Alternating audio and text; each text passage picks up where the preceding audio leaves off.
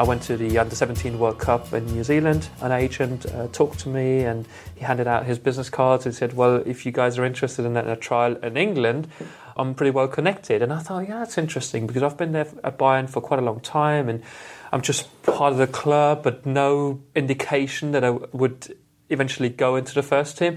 And I wanted to play first team football. And suddenly, you meet this guy who says, well, I can get into the Premier League. And I'm thinking, well, why not take a risk there and go there for a trial? And that's what I did. Didn't tell the club, didn't even tell my parents. I thought, this is maybe once in a lifetime opportunity. And like I said, I didn't tell anyone apart from my brother. He helped me organise it. And then got on the plane and showed up in Birmingham at the Aston Villa training ground on a Monday morning and trained with them for a week. And then they were so happy and offered me a contract.